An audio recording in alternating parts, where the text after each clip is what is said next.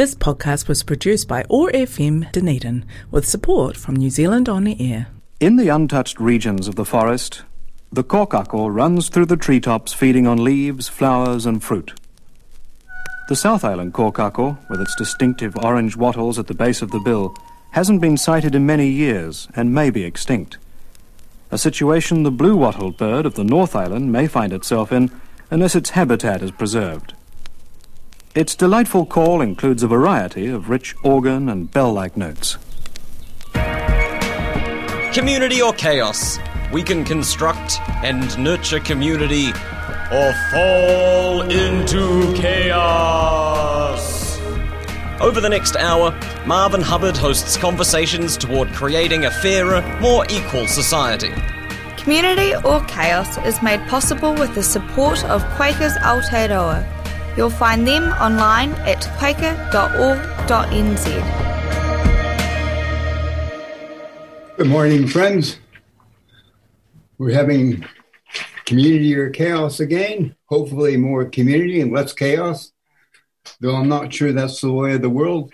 Today we have Matt Robson, former Minister of Disarmament and Arms Control and Associate Foreign Minister, as a member of the Labour Alliance government in the 1990s, I believe. What was the year, was it, Matt? 1999 we began. I was the minister till 2002. Oh, that's right. Matt, how are you? I'm good. I'm good. So good to be here with you. So what was your reaction to the invasion of Ukraine? And first tell me about our non-nuclear policy, what it means, and also talk about our concept of an independent foreign policy. That's probably the best place to start. Well, the non-nuclear stance of New Zealand is well known to everybody in New Zealand because it's so popular. The legislation which provided that New Zealand would not have any nuclear weapons stationed here, also, which was passed in 1987, also stated that we wouldn't take part in nuclear-armed operations or nuclear-armed military organizations such as NATO. So it's a very well established, and it's bipartisan, really, initially opposed by National, but then accepted. So the Ukraine war doesn't just involve Russia and the Ukraine. It clearly is a war which is actually, in the final analysis, between Russia, the United States, and the NATO countries that are allied with the United States. And that NATO and the United States are, of course, nuclear armed, and so is Russia.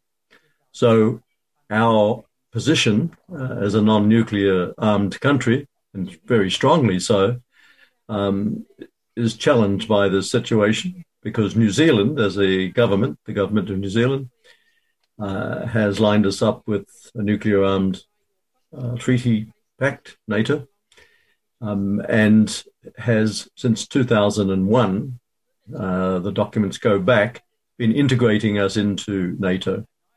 So our nuclear free status, I've suggested in articles I've written, public comments I've made, and from my knowledge as a former Minister for Disarmament and Arms Control, is, well, under threat is the minimum I could say. It's almost been junked. Okay. What would you suggest we do? I mean, Russia's fears of encirclement by the West may have been increased by Western actions, but nothing that's happened in Eastern Europe really justified the full-scale invasion of one country by another, especially when you consider the inequivalencies in size Okay, well, first of all, anybody looking at the situation in the Ukraine who's got half a brain will see that it's a very complex situation. That's the first thing. The second is any study I've ever done of wars at any level, university or otherwise, has always been called the origins of those wars. And what strikes me about the commentary that exists in New Zealand, in the corporate media and the state media, and actually the majority of the media that we receive from Western countries, particularly the United States and Great Britain, is that it lacks context in regard to what's happening in the Ukraine. What are the origins? So the origins of this war did not begin when Russian troops crossed out of Russia through the Donbass into the Ukraine on the 23rd or the 24th of February, depending on where you sit in the world. It began well before that. You can take your starting point, would be hopeful if our government did that, the events of 2014 in the Ukraine, when the elected government was overthrown. And the president, who was seen as pro-Russian by the United States, was forced out of office. And in that situation that occurred, a very big part was played by the fascist groups in Ukraine, particularly the Azov Battalion, which is now well known, but other right-wing groups as well. And then after that, there were two accords between the Minsk, they call the Minsk Agreements of 2014 and 2015, which gave an autonomous status to the two majority Russian-speaking areas of the Ukraine. In fact, 30% of the population identifies as Russian speakers. And they said themselves as threatened, and armed conflict began between them, the fascist groups, and the Ukrainian army. The Minsk agreements were international agreements signed by France and Germany as guarantors, and Russia and the Ukraine government to give autonomy to the Donbass, two provinces there. Now, that hasn't been highlighted. The ink was not even dry when these were violated, these agreements, by the Ukrainian government at the time, before President Zelensky, with the encouragement, financing, arming, training of troops by the United States and its NATO allies, particularly Canada and the United Kingdom. A full-scale civil war began. So that's why I'm saying whatever position people take on the Russian intervention, or whatever they want to call it, a special operation, a war, has to take that into account. And what else is not taken into account is that prior to the Russian intervention, the constant war by the Ukrainian armed forces, particularly through shelling, artillery shelling on the Donbass republics, was multiplied 100%. And that war against those republics had begun a long time before the Russian intervention. That's why a full analysis has to be done by our politicians. It has not been. And all we have had is a false narrative that the Russian aggression, was called, was unprovoked. Well, it can be called aggression if you want, but to call it unprovoked, particularly if you add the fact that NATO has expanded from, I think, 11 countries prior to the dissolution of the Soviet Union to well over 20. I've forgotten the number now. It's up to close to 23, 24 countries, plonked on the border of Russia. So that's at least the preliminary knowledge that should be discussed and facts, and has not been on any of the prime New Zealand media or by the government. Well, what happens now? I mean, nobody could really say the Russian and Ukraine had the equivalent military might. Well, no. Nobody could really say that Ukraine itself threatened Russia as a body. Well, it's true. The Ukraine taken by itself, of course, does not equal the military strength of the Russian Federation. However, if the Russian Federation used its full military strength, there would be no Ukraine at the moment. They haven't invaded the whole country. Now, whether or not that leads it up to a war, it gives some credence to the term special operation, which the Russians have used. they've got particular aims, and it's not that taking over the whole of the Ukraine. They have the military might. They have particularly a control of the skies. They have a much bigger military. They could attack the whole of the Ukraine. They've concentrated on the eastern part, and particularly that corridor from the Black Sea through to the Russian border across the Donbas republics. And that type of military operation is important because I might remind I have reminded the New Zealand government that the intervention in Afghanistan, controversial intervention, was called a special operation as well. A goose for the sauce for the goose and the gander is appropriate here. So it's not a matter of just the Russian force and the unequal, because Ukraine is not carrying this out by itself. For many years now, I've mentioned back to the 2014 overthrow, the massive inflow of weapons has occurred from the West to the Ukraine. It's not the New Zealand army. Plus training and financing. And that has been carried out, in particular the training by the United States, the United Kingdom, but they're heavily armed. But of course, they have a problem, and that is that the Russians have been able to knock out most of their supply routes. They can't just give all this heavy equipment and military arsenal to an armed force without massive training and backup and repair, etc., etc. So in that sense, it's unequal. But in the sense that that Russia knows that the bigger enemy it faces is NATO, the sanctions, and they've looked at what happened in Yugoslavia in the 1990s and its dismemberment. And they've looked at the strategic plans of the United States, which are open for everybody to read, including our government. They don't seem to have read them. That their object is to have a very weak Russia, a Russia that they had under Yeltsin, but don't have under Putin. And it's not that the Russian government, whether it was a left-wing, center, or right-wing government, is the enemy in terms of social systems. It's because it's taken an independent stance in terms of the resources that it controls.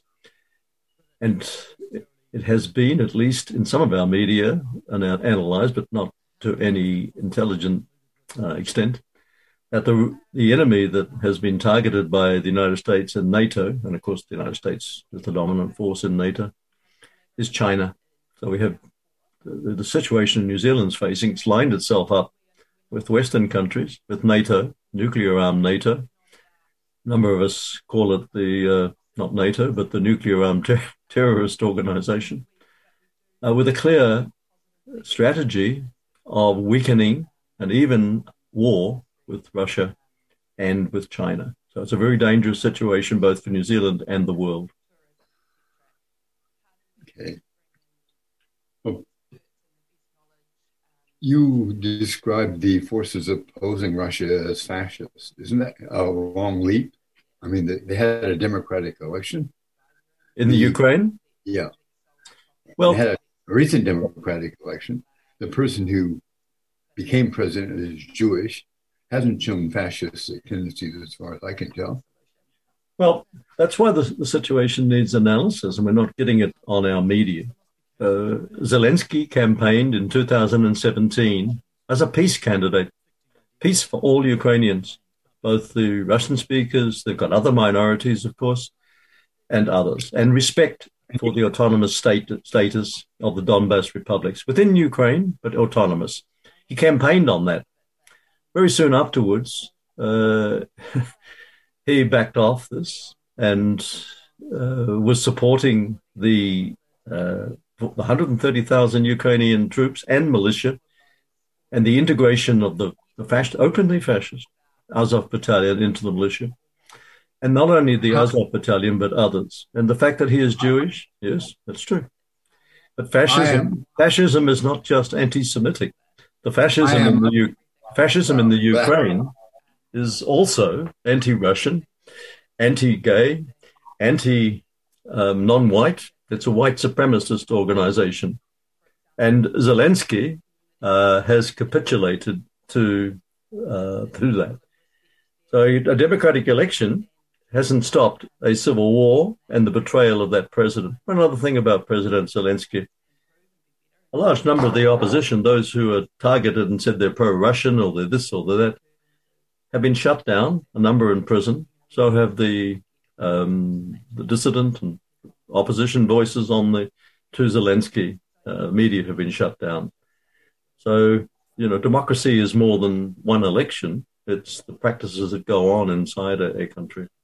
Well, Zelensky's also offered at this point, I don't know what he said earlier, but at this point in a peace treaty for Ukraine to be neutral, as long as its autonomy and was guaranteed by more than just Russia. Well, Zelensky is also calling for more and more arms to fuel the conflict. There have been peace talks. If you were being attacked by Russia, wouldn't you call for more arms? That's not exactly illogical. Well, you can't have, if you're calling for, we're going to have an all-out war, we want more, we want fighter planes, we want this and we want that. Not exactly going into negotiations with good faith. I don't say that they lay down their arms when they go into a peace negotiations. But the peace negotiations have not been sabotaged, as far as I can see, what I can read from the Russian side. They've been willing to accept, but they're not going to do it if there's not a serious step forward to denazification. And by the way, that is a serious problem.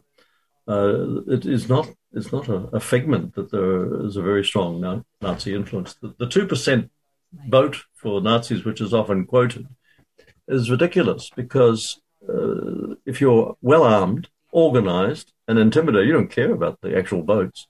You care about what strength you've got. And there's been a climate of repression, fear, assassination by these Nazi groups for a very, very long time. And their arming and their financing and the excuses for them from the Western powers, from the NATO and the United States, has been obvious for all to see. The Russians have called it out. That's all that's happened. It's not a matter of supporting the party of President Putin, the United Russia Party. You're looking at what is the aim, and that is to weaken, crush Russia. And they've said, no, we're not going to have that happen to them. We're not going to have what happened to Yugoslavia happen to Russia. And you asked before about what New Zealand should do. We shouldn't be, if we're going to be loyal and true to the non-nuclear position, we shouldn't be in NATO. We should be pulling out of it right now. And we should be taking an independent position on all of these status. We're going back to the period of just automatic, knee-jerk support for the United States and its foreign policy. What stance would you like to see New Zealand take? Well, I'll reiterate, pull out of NATO. Don't be part of it. You're signing up. We've already signed up to a war. New Zealand, we haven't realized it at the moment. The government has placed us at war with Russia. They've placed us at war. If you send intelligence, and their role is to target both Russian soldiers and those Ukrainian forces which are in the civil war against the Kiev regime, and you send $13 million to the British to buy arms, a drop in the bucket, but it means we sign up to it. You're part of a war. There's a war going on. That's what it is. It's not a matter of Ukraine and Russia. The war is if you're arming, financing, using your NATO forces on Poland and Romania and other countries as a staging base to send weapons and training and supplies. You're a belligerent in the conflict, and New Zealand has joined that. So when was there being a full discussion that we would be part of a war against Russia? There has not been any. And all of the complex aspects, the historical aspects, the political aspects, we just had one narrative, and that has been distorted. And the media, the corporate media in the West and the state media have just been just as bad, are just reading out propaganda from the Pentagon, it seems to me. And so much of it is distorted. And I'll just refer you to what happened in Yugoslavia. It's exactly the same type of propaganda. We don't do any critical analysis. And I say we, I mean the media and the government here, of that. So New Zealand should not be part of this rush to war. And it should join. Actually, it's told the world it's against Russia. No, it's not true.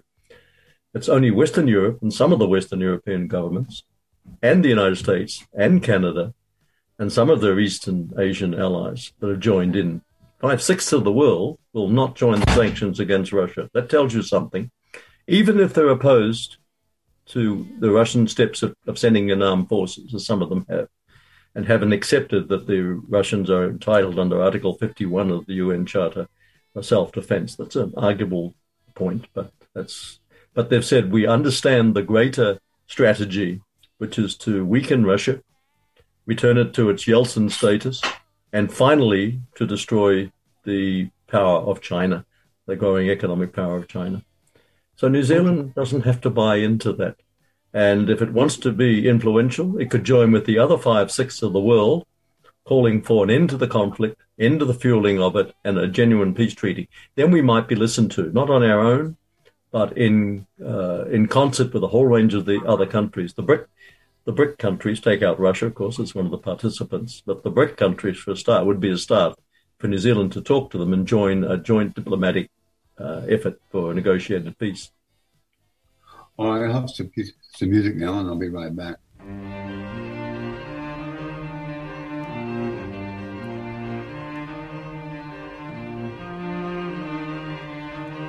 Why all these bugles cry, these squads of young men drilled to kill and to be killed, stood waiting by the train. Why the orders loud and hoarse, why the engine's groaning cough as it strains to drag us off into the Holocaust. Why crowds who sing and cry and shout and fling us flowers and trade their rights for ours, to murder and to die. The dove has torn her wings, so no more songs of love. We are not here to sing, we're here to kill the dove.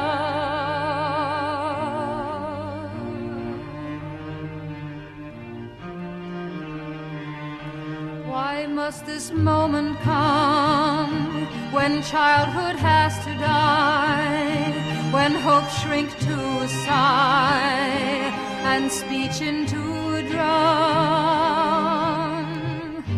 Why are they pale and still, young boys trained overnight, conscripts paid to kill and dressed in gray to fight?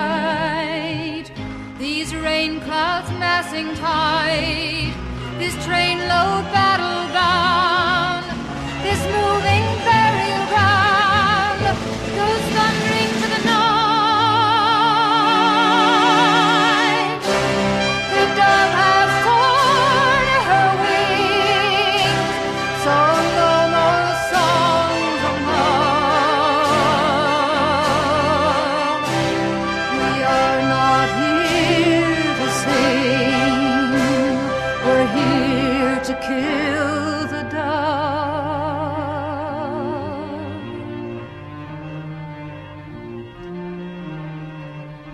Why statues towering grave above the last defeat, old words and lies repeat across a new-made grave? And why the same stillbirth that victory always brought, these hours of glory bought by men with mouths of earth? Dead ash without a spark, where cities used to be, for guns probe every spark and crush it into dawn. The dove has torn her wings, so no more songs of love.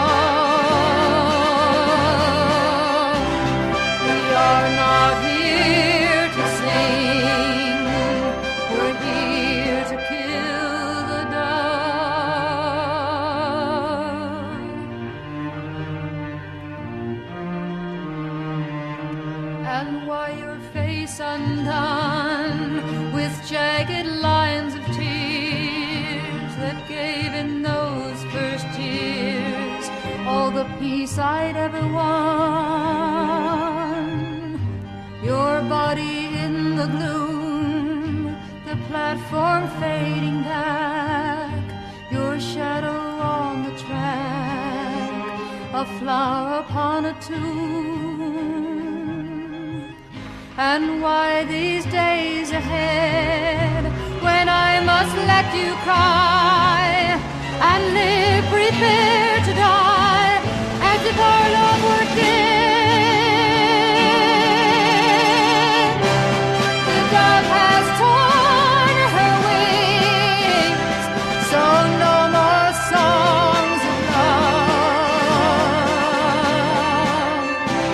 We are not here to sing, we're here to kill the dove.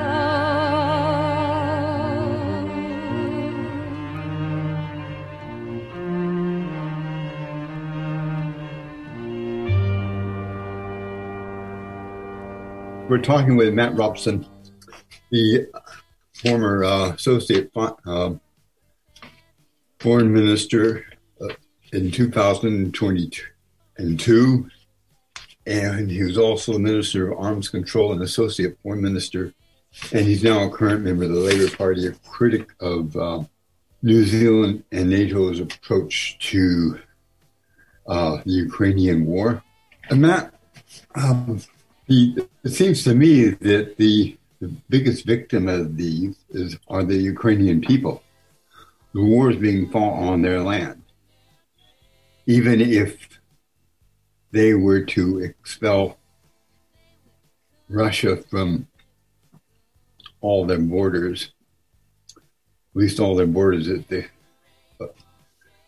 they had in 2014, there was still there's still a major part of their eastern Ukraine is a wasteland. Their capital was attacked.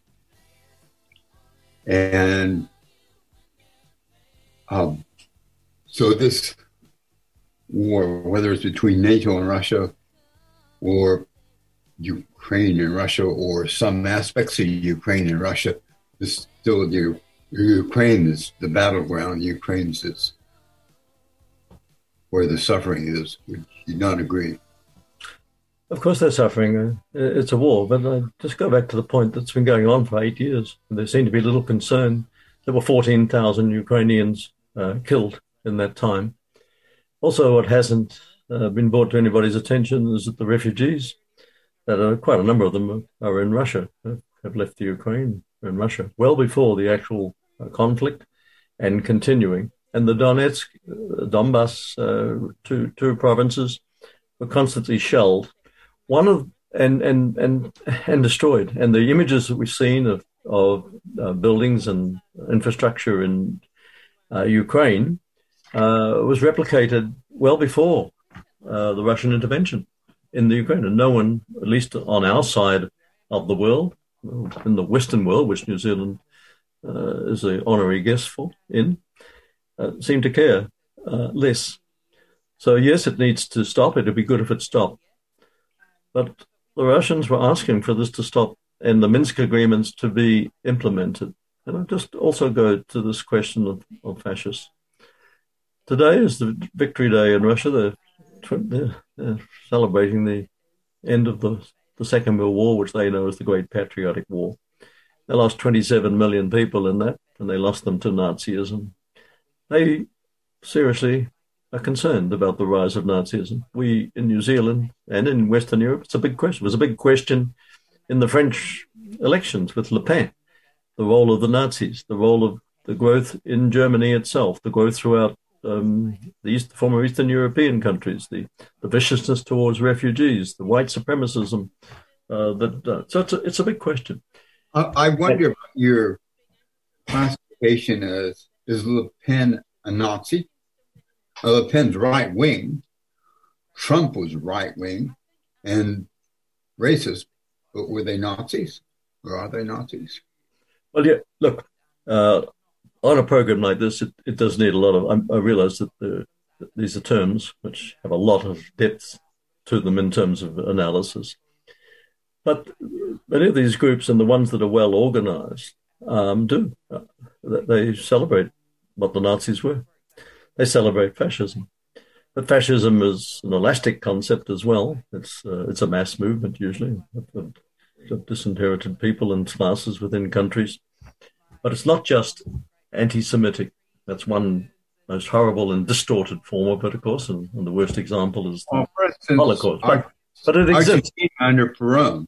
What I'm saying is that Russia has a fear of this and has seen it at work in the Ukraine, combined with the attacks on the Russian-speaking population and the civil war. There's just not an acceptance that what's been going on is a civil war.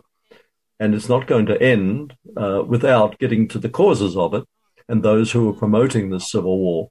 And part of that promotion, yes, the suffering of the Ukrainian people has been set in place by the extension of NATO and NATO's plans, which are aimed at Russia. And all the Russian government has said, we're not going to sit back. And we've tried to work this out. We brought many proposals for it, and they have, from the time of the dissolution of the Warsaw Pact through to the present time. I suppose that's just been ignored. One of the reasons for not accepting Putin is because people are suspicious of him in the way he's governed in his own country. He's been president for a long time. He's changed the constitution to allow himself to be president for a long time. He hasn't really accepted opposition well in his own country. Some people would call him an authoritarian or maybe even fascistic. Not certainly Nazi, but some people could stretch fascism to cover Putin. Well, Putin has not set out with a strategy to overturn governments in Western Europe or any other country. And we're using the term before, dedicated ideological Nazis and fascists exist in the Ukraine.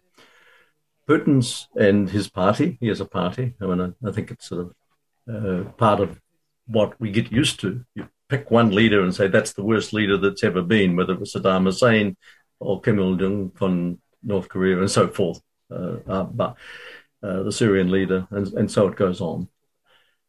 But what we're looking at in terms of Russia is there can be a criticism of obviously of the role of Vladimir Putin and the United Future Party.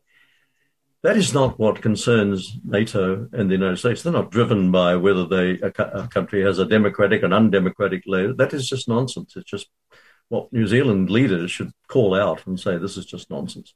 Otherwise, there would have been a war against Saudi Arabia a long time ago, and many of the dictatorships that are accepted around the world, and repressive regimes. We know this attack on Russia is independent of what leader they've got. This attack on Russia is a plan that goes back to Kennan, 1948, the United States strategist, who said the United States has 6% of the world's population and 60% of the world's resources. I'm going to keep it that way. That's been followed through with every strategist who writes for the United States, President Kissinger, and so forth. And that's what the Russians are looking for, irrespective of. Kennan actually opposed. Kennan opposed this as not sensible. I'm just saying that he laid down in 1948. He laid down in 1948 what the United States must do. Sure. He doesn't agree that this is. I know. I've seen the Kennan stuff. He doesn't agree that they've done the right thing. But what I'm saying is that every strategist since then, right through to the present strategies followed by the United States, have been, we will remain the hegemonic power in the world. And that's what's at the basis of this. Well, that's what empires do. That's what Russia did, Soviet Union did, that's what Great Britain did, that's what the United States has done. The Soviet Union did not set out with an hegemony of the world to control its resources. That was the myth of the Cold War. That was the myth of NATO. The aggressive powers have been the Western powers. Stalin was a conservative bureaucrat. He did everything he could to mollify Western powers. They know that. They knew it was a lie that was being put out, that NATO was set up to protect Europe against Russian aggression. Saying is basically great powers act this way. No, well, they can do, of course, but in this case, just with the concrete facts on this age, Russia has not set out to, or nor has China. They haven't got 800 bases around the world like the United States. The hegemonic power, the one that sets out to control the world's resources, is the United States as the leader of the pack. Russia doesn't have up to 1,000 bases, military bases outside its own territory, nor does China. And so if they do ever get to that stage, well, this process will have helped it, I would think. Under the present war in Ukraine, countries that were not part of NATO, like Sweden and Finland, who remained outside of NATO, are now wanting to join. Well, Sweden, for a very long time, has not been the social democratic internationalist party that we thought of. It used to boast of. It's for a very long time moved into the Western camp. And you can even see that with the persecution of Julian Assange. They rushed to set him up to deliver him to the United States. They took part in the rendition. For a very, very long time, they've been in the Western camp. Their neutralism is just a farce. As for Finland, well, I don't know too much about the internal politics. But irrespective of what Russia's done, NATO was expanding anyway. So if Finland joins, it's no worse than probably Latvia, Estonia, and every other country that the United States has tried to ring Russia with for its own. They may have joined because they fear Russia. And Finland had plenty of reason to fear Russia historically, just as Russia fears some outside countries controlling the Ukrainian plains.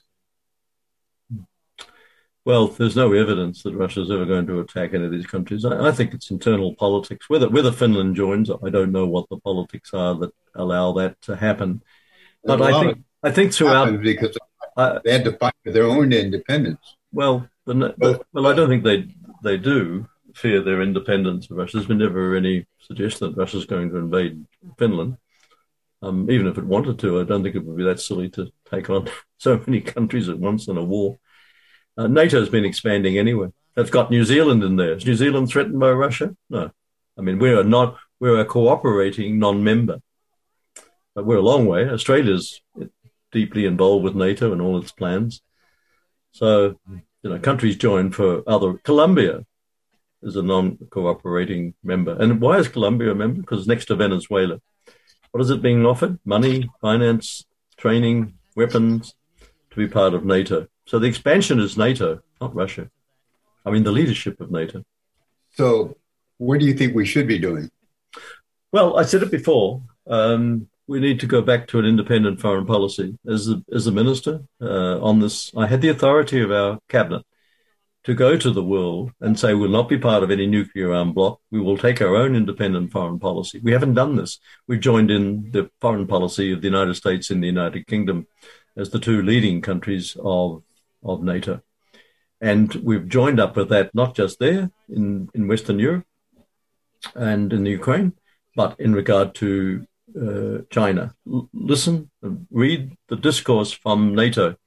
They've said it's not just the Ukraine, it's China and the so-called pivot to Asia, and now the Indo-Pacific strategy. And Australia's beating the war drums against China. They're even doing it over the Solomon Islands, which has exercised its sovereign right to have a security agreement with the Chinese. We have exercised our sovereign right to do all sorts of things. But the Solomon Islands has never said to us, you can't do it. I make this point because the militarization is not just in the Ukraine. The issue is not just the Ukraine. It's a worldwide Cold War that has begun, that's heading for a hot war. And that's why New Zealand should have a completely different position from the NATO powers and state their opposition to their strategy and be willing to work with all those other countries, the 5/6 of the world that won't join the war drive that's being led by the United States. And you're quite right. The people of the Ukraine are suffering for it. How would this affect New Zealand? If we, one thing to say we're not going to join something. It's another thing to pull out of something once you're in. Well, it affects us because we're being dragged onto a war chariot, and it's got its own momentum. It'd be particularly ruinous. Well, of course, the worst of all is some type of nuclear exchange breaks out, then we really all have failed. But to get dragged into a confrontation, a war with China, is ruinous and totally unnecessary. The Australians, under their Conservative government, but it looks like the Australian Labor Party in this election is not saying too much different, has said we're actually throwing our lot in with the United States. Instead of a multipolar world, we're going for a unipolar world led by the United States. New Zealand should have more vision than that. The support for a non-nuclear policy was also support for an independent foreign policy. Look, this is not the Labor Party of Harry Holland. It was an anti-imperialist policy. He realized what the British imperialism was at the time.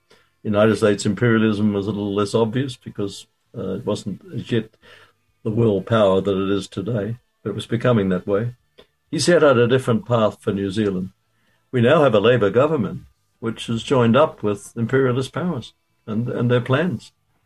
If they think that Russia is an imperialist power, okay, don't join up with either of them.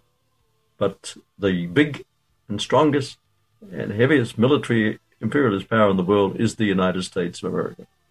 And we've thrown in our lot with them. If we want an independent foreign policy, we have to pull back from that. All right. What role should the United Nations take in all this? Well, the United Nations, the Secretary General of the UN has been visiting Russia and Ukraine and all the participating countries and pushing for negotiations. So I think that is positive and that should continue.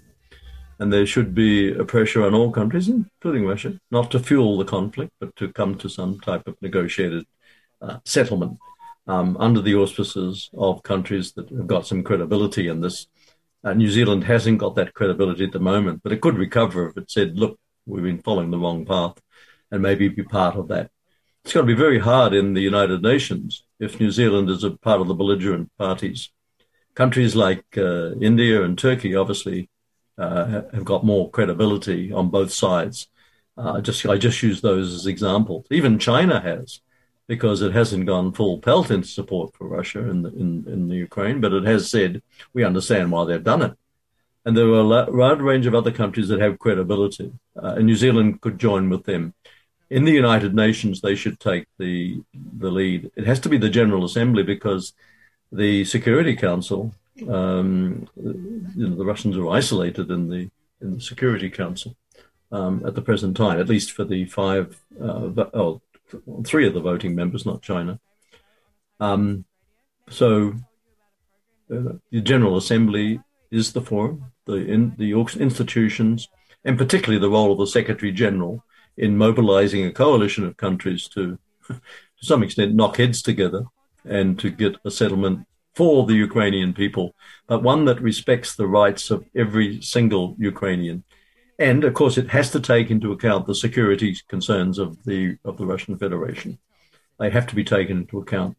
And it's NATO that has to pull back and provide those guarantees that it's not going to keep expanding, it's not going to put nuclear weapons on the Russian border or so close to it that it doesn't matter. What would be required of NATO at this point? I mean, it seems fairly clear that it would be very difficult. I mean, unlikely that NATO is going to reject the membership of Poland and the other Baltic countries that are already members. Well, yes, but they don't have to put, they don't have to station nuclear weapons, which they're doing in Poland. Are they so close to Russia? You will remember, you and I are both old enough to remember the Cuba Missile Crisis. That was 90 miles, I think it was the days before kilometers from America. And these missiles are closer than that and faster. When are they? Look, I think the obligation, what I'm leading to here, is for actually the countries in NATO to impose their own government's policies. particularly in Western Europe. And I think that will happen. I do not think that the overwhelming support of Western Europe, the so-called unity, is going to stay there. People are not stupid. They know what their own governments do. They know their own policies, and they know their own warmongering. In Britain, they've only allowed to continue this policy with NATO because the Labour Party there has played such a treacherous role.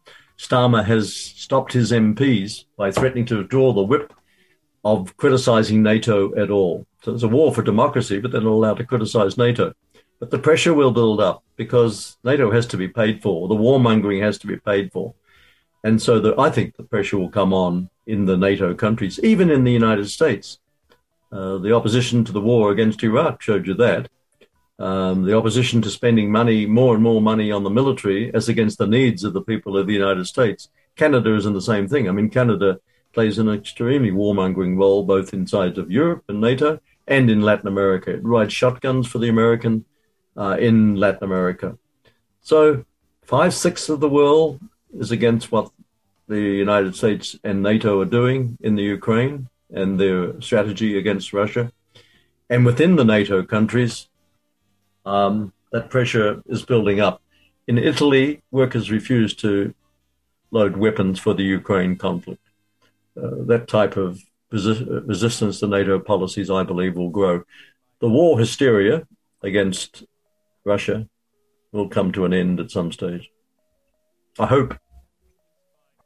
What would be a fair ending as far as Ukraine is concerned? Go over the Minsk agreement again. I didn't understand the question. What would be fair as far as the Ukraine is concerned? I guarantee their independence, of course. That they will continue to be an independent country. But I think it's gone so far with the Donbass republics, I don't think they will trust being in the Ukraine. I think Ukraine will have to accept that they will be independent republics and that that Russia will continue to control Mariupol and possibly Odessa. And that's a consequence of how far we've gone with this strategy.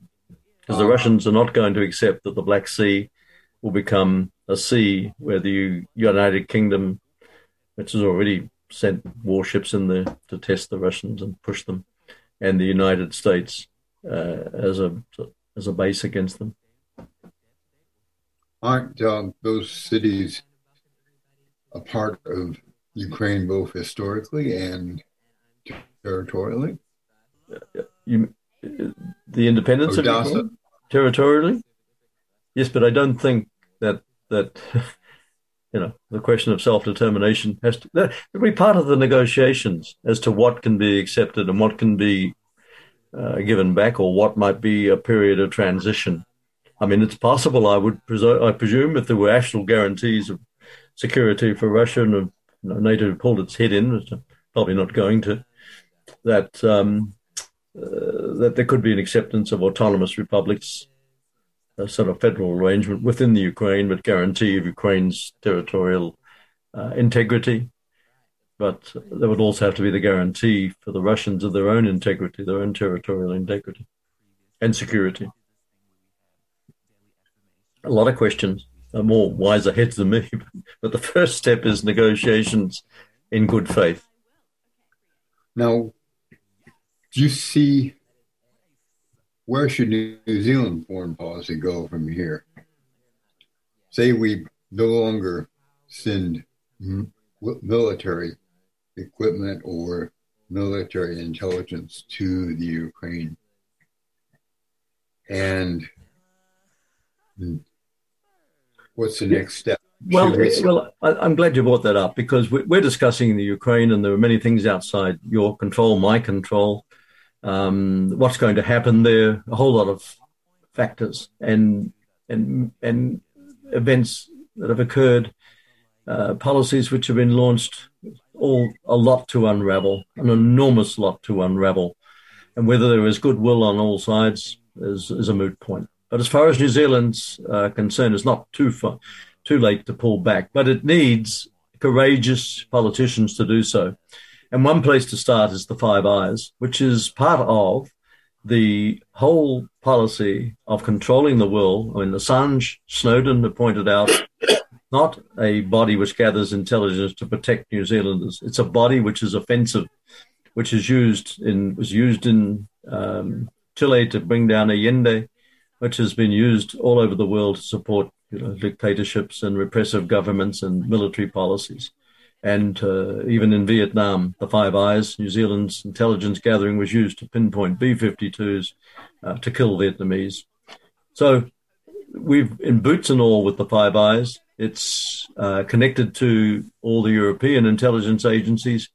In the intelligence world, it's called the Five Eyes plus Four Eyes, which is Norway and other countries, and then the 14 Eyes, and then the 23 Eyes, and then Israel is seen as one of the eyes, and so forth. So we're linked in through the Five Eyes to an overall set of foreign policies, which at the center of it is the United States and its foreign policy.